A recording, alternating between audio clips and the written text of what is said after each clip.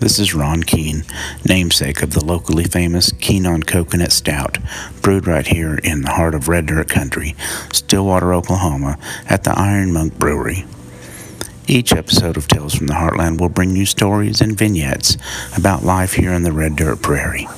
Stories about bean dinners, county fairs, rodeos, casinos, lightning bugs, bonfires, volunteer fire departments, dust storms, thunderstorms, hailstorms, snowstorms, tornadoes, earthquakes, Friday night lights, allergies, poison ivy, mosquitoes, ticks, crawdad fishing, noodling, hay season, deer season, pecan pie, fried okra, and everything else that makes these red dirt roads heaven on earth. So grab some sweet tea and pull up the rocking chair or sit on the porch swing and whittle a while as we meander through Tales from the Heartland.